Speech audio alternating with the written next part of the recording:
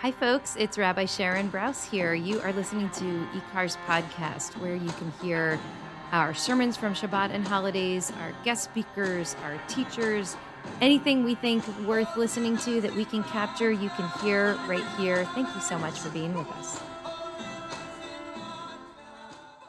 This is the story of a young man who was headstrong, who was certain that he knew what was right, who, with some encouragement from his mother, decided that he had every right to deceive his brother and his father. And when he began to realize that there were consequences for such actions, he did the only thing he knew how to do, which is he skipped town. He ran away. This is the story of Yaakov, our ancestor. Don't get buried in the text yet. I'll bring you there in a couple of minutes.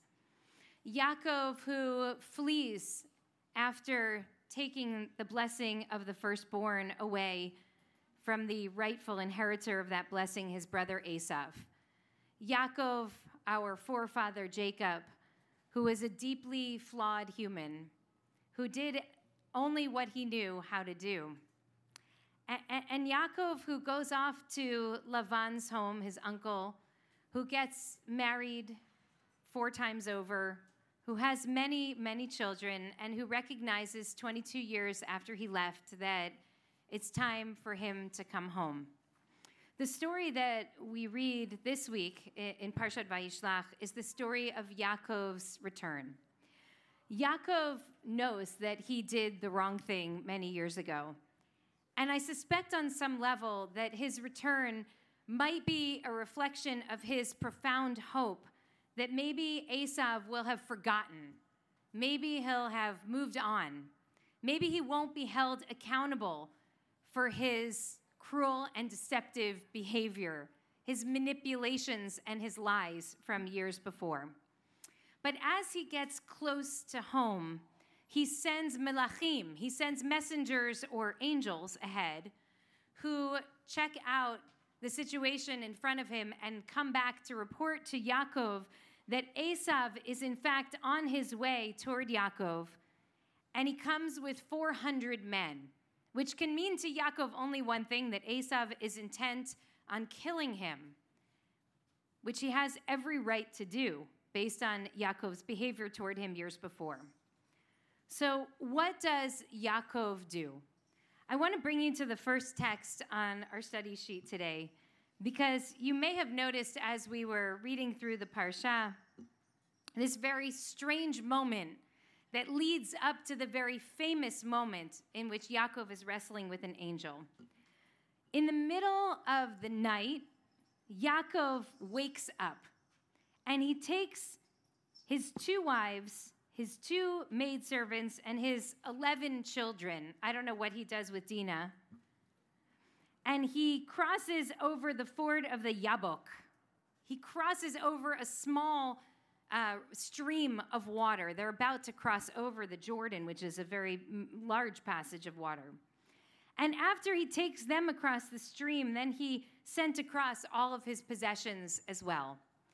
They are in the dark of night, in the middle of the night, on the cusp of an encounter that Yaakov imagines could be, and very well should be, a deadly encounter with his foe, his brother Esav. And in the middle of the night, he gets up and he moves everybody and everything across a stream of water. And then he finds himself alone, Yaakov levado, alone on the other side of this stream.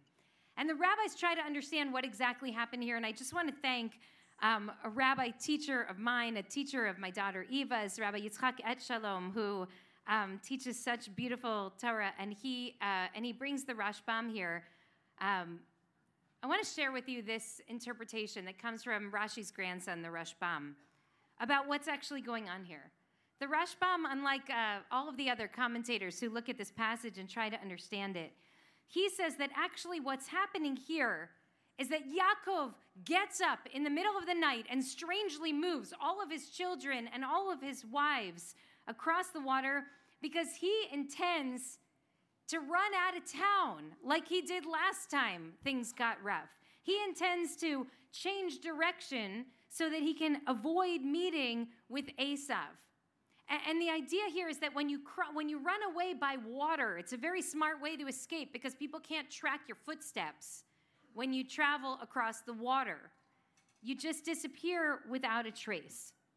If that's the case, says Rashbam, then who is this Ish, the angel, that comes to find Yaakov when he is alone on the other side of the water, having sent forward his wives and his children? Who is the Ish who grabs Yaakov and starts to wrestle with him in the famous episode of this mysterious presence wrestling with Yaakov all night long? And here Rashbam tells us that Ish is actually an angel who is engaging Yaakov all night long so that he cannot escape Esav. Okay? There are lots of different interpretations of who the angel might be and what the angel's purpose might be. But Rashbam's is so interesting. It's actually an angel of God who is there to stop Yaakov from disappearing.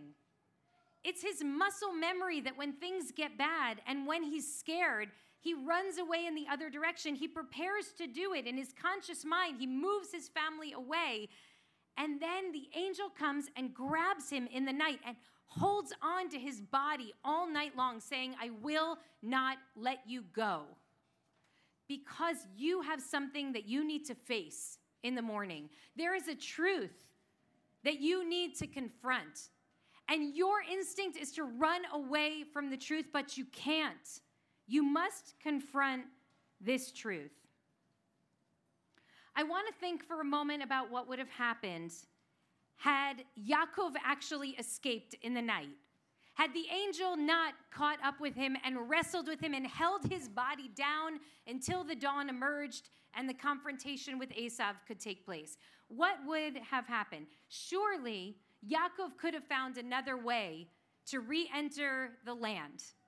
This was a fairly decent amount of land. He could have assumed that he could live very well in Canaan and maybe never even run into his brother again. They didn't have Find My Friends, okay? There was no GPS tracker on him. They were living across a vast swath of land. He could have assumed that he could get away with never confronting Esav again. But he would forever have to live with Damocles' sword over his head, right? Every morning when he would get up and go out with his many sheep, he would have to worry, is Esav going to appear on the other side of this hill and kill me, as he has every right to? And more importantly, I think for us in this moment, while he could very well have avoided the confrontation with Esav, there's a sense that he and his descendants could never have fulfilled their own destiny had he not gotten up the next morning to confront the demons of his own past and make some kind of resolution with the person whom he had so terribly wronged 22 years ago, a lifetime ago. So after 22 years, and after a long night of wrestling and suffering, Yaakov realizes that he can't escape, that he has to confront his past. There's simply no way around it. And so he wakes up after the dawn has come, and he approaches Esav, and he's making offering after offering. Maybe you noticed it in the text. She-goats and he-goats and ewes and rams. The offerings are called, each offering is called mincha, right? Like our offering, the afternoon service. So he's making all of these offerings. And then finally, something extraordinary happens. Kachna et birchati. Kachna et birchati, Yaakov says to Esav. Please take my blessing, which I'm giving to you, he says to his brother. Take my blessing. All of these things that I am giving you are not just gifts, they are actually a blessing. What is the reason that Yaakov needed to flee from Esav in the first place? What did he take from his brother? He took a blessing. And now, all these years later, though every instinct in his body says run in the other direction, he realizes the only way that I and he and we have a future is if I give back to him the thing that I took from him so many years ago. And Esav's so interesting in this story. I love Esav in this parsha. Esav tries to decline the blessing. He tries to decline the gifts, and he says to them, brother, thank you, but I don't need what you have to give me. I'm actually okay. I have enough. The same man who 22 years earlier was saying, Barcheni gamani avi, Abba, give me something. You can't give me nothing. Now, after all of these years and all of this growth, Esav says, it's okay. I don't need what you have to give me. But Yaakov has to give it. That's what's at the essence of this story. Yaakov has to give it not only for Esav's sake, but actually for his own. And this reminds me of a text, some of the laws of takanata shavim, the laws of like returning things that have been taken. And what we learn in the Gemara, and you can look on page 2 of your shore sheet, there's a really interesting, hold the Yaakov story for a moment and bear with me. In the Torah, it says that if you steal something from someone else, you must return the object that you stole. But the rabbis understand that if we hold people to such a standard that they have to return the stolen object, they'll never make tshuva. They'll never admit what they stole because they don't want to have to give it back. So instead, the rabbis prioritize acknowledgement and tshuva over the actual return, right? But even still, it says in Bava Kama, even still, you should return it anyway. Even if you don't have to by the letter of the law, you should return it anyway. Why? It's not only for the person who deserves to have the thing back that was taken. Lama machzirin, why do we return it? Letzet yedei shamayim, so that the offender can actually be okay with God, so that the offender can actually be made whole. It's as important that the person who did wrong is able to find a path toward healing as it is that the person's been offended is able to find a path toward healing. And that's what's happening in this parasha. That Yaakov, who would just as happily run in the other direction, leaving his family, his 4 wives and at least 11 of his children to be at the whim of Esav and his army. Yaakov wants to run away. But at least according to Rashbam, the angel says, no, you have to confront this. And it's not even because Esav needs you to. It's because you need you to. Because for you to ever be okay, you actually have to confront the past. Now, maybe you can understand why, of all of the interpretations of this incredible story, this is the one that strikes me this week. At the end of a week in which Julius Jones, a young black man who was 19 years old, when he was at home having dinner with his parents and his sister, when a murder happened on the other side of town, and he was arrested and he was convicted for the murder of a white man. And he sat on death row in Oklahoma for 19 years until, thank God, he was granted clemency just an hour and a half or 2 hours before he was going to be murdered by the state of Oklahoma this week. And yet, even still, he's not the only person sitting on death row. Oklahoma fully intends to murder 6 more people in the course of the next 6 months, despite the fact that already 2,000 years ago, our rabbis understood that the limitations of human judgment must necessarily translate into limitations on human power. Because our rabbis knew that any judicial system, any criminal justice system would be vulnerable to human weakness.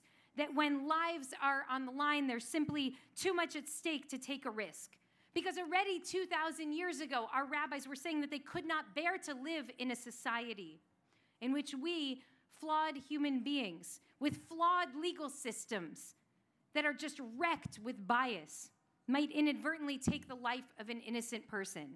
In which our rabbis already 2,000 years ago worried not only about the innocent being executed, but about any human being created in God's own image, becoming the victim of a justice system that was designed to protect and to defend human life. And yet the death penalty remains legal in this country in the year 2021 in 27 states. This is what happens when history remains unresolved. Look at the 3 trials that happened this week in the United States. The white supremacists on trial in Charlottesville, who, spouting their theory of the Great Replacement, brought into the consciousness the idea of a white genocide, the idea that Jews and black people and Muslims and gay people were trying to destroy this country and to replace them and make no place for them. Look at the trial of the murderers of Ahmaud Arbery in Brunswick, Georgia. Ahmaud Arbery, a black man whose very presence as he jogged down the street was seen by the perpetrators as a threat to their sense of safety. An unarmed black man jogging down the street. And look, of course, at the acquittal of Kyle Rittenhouse. You know, we have said here in the last couple of days, in the last day since this acquittal came down, that while many people have been surprised by what happened, in some way we should not be surprised at all, because we know history in this country. We know and we understand that vigilante violence, in order to prop up and support white supremacy, has been sanctioned by the laws and by the courts generation after generation. We can be disgusted, but we should not be surprised. There's one aspect of this that I keep thinking of, though. I keep thinking of the way that many people pointed out over the course of this trial, the way that the judge was looking at the defendant like he was his own son. And I have to say that I'm not upset that the judge was able to find compassion toward Kyle Rittenhouse. I'm upset that there's not enough compassion for everyone else. Because every single person who stands on trial is somebody's child. And I'm upset that we couldn't find that measure of empathy when the defendant is a black teenager. And I'm upset that we hear studies about the adultification of black children in America. And the way that when we don't deal with history, when we don't reckon with the reality, when we run away and escape in the other direction like Yaakov tried to, we treat black children as though they are an intimidation and a threat. I'm upset about the story about the black children in Rutherford County, Tennessee, who some of you might have read about a couple of weeks ago. A 6th grader and 2 4th graders and a 3rd grade girl in pigtails who were arrested by law enforcement and jailed on made-up charges. And they were held in jail and they were traumatized. And the adults who violated their rights by doing so are all still in positions of power. And when the journalists did an assessment to try to expose this story and tell what happened, they found that children in this county, black children, had been wrongly arrested somewhere between 500 and 1,500 times.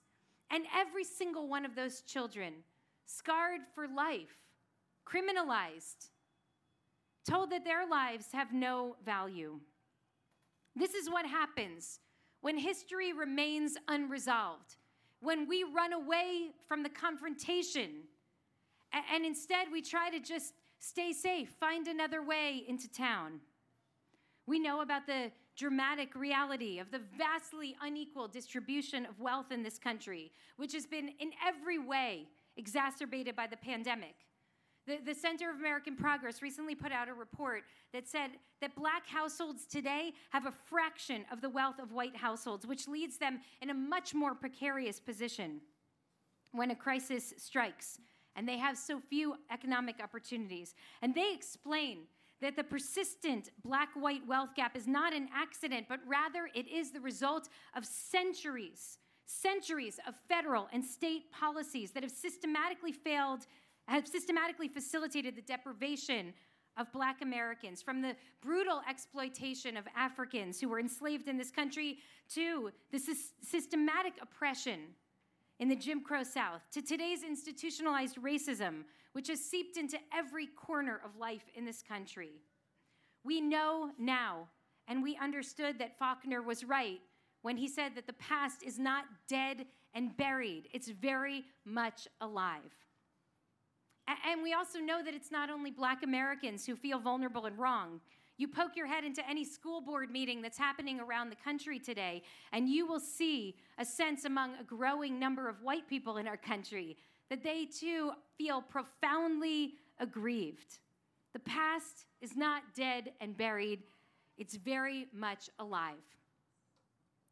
I wonder what would have happened to Yaakov had he skipped town once again and tried not to reckon with the damage that he did when he harmed Esav so many years before. What we need now is a culture shift. We need a spiritual shift. We need moral culpability and a willingness to make amends. We need the sense that the only way that any of us will achieve liberation, any of us, is by working together toward collective liberation. That only when there is a thriving Black future in this country will there be a thriving future for anyone in this country. In order to come to that reality, we need to stop trying to skip town and instead turn and face the reality and reckon with the mistakes of the past and the present and do everything in our power to try to make amends. After Yaakov encounters Esav and he survives, the text tells us, Vayavo Yaakov Shalem ir Shechem. Yaakov arrived Shalem in the city of Shechem. He arrived whole. How can he say that he arrived whole? He's bruised, he's broken. But Rashi says he's Shalem begufo. He's whole in body. He's Shalem b'mamono. Even though he just gave so much of his money away, he still has everything he needs. And he's Shalem b'torato. His Torah is whole. His being is whole because he has been able to make amends with a past in which he caused immense, immeasurable, irreparable pain to another human being. He is Shalem because he has reckoned with the past. You know, I said on Kol Nidre that every angel has a particular mission in our Jewish tradition. The angel that met Yaakov that night and wrestled with him throughout the long night, at least according to Rashbam, that angel was there to make sure that Yaakov did not avoid the past, did not try to escape the past. That is an angelic mission, to ensure that a person confronts the mistakes that we all have made so that healing can be made possible, not only for Esav, the victim, but for Yaakov, the perpetrator, because he too deserved to have a future that was not weighed down by his worst mistake in his worst moments. And Yaakov walks away from that encounter with a limp. He's scarred, but he's not broken. And I ask us to think about this as we close now a week of incredible heartache.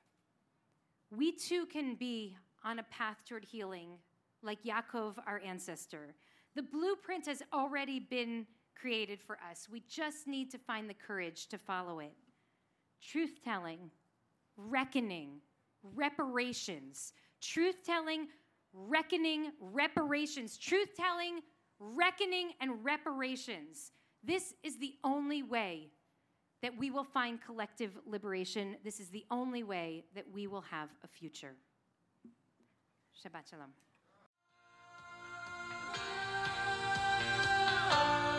Hi, it's Mayim Bialik, actor, neuroscientist, IKAR member, and lover of all things Jewish. Do you like what you're listening to? Please consider donating to IKAR so that we can continue creating more podcasts and fulfilling our mission of harnessing untapped energy in the Jewish community to reanimate Jewish life, embody moral courage, nurture the spirit, and work to decipher what it means to be a human being in the world today. Why don't you visit our website at ikar-la.org and give today?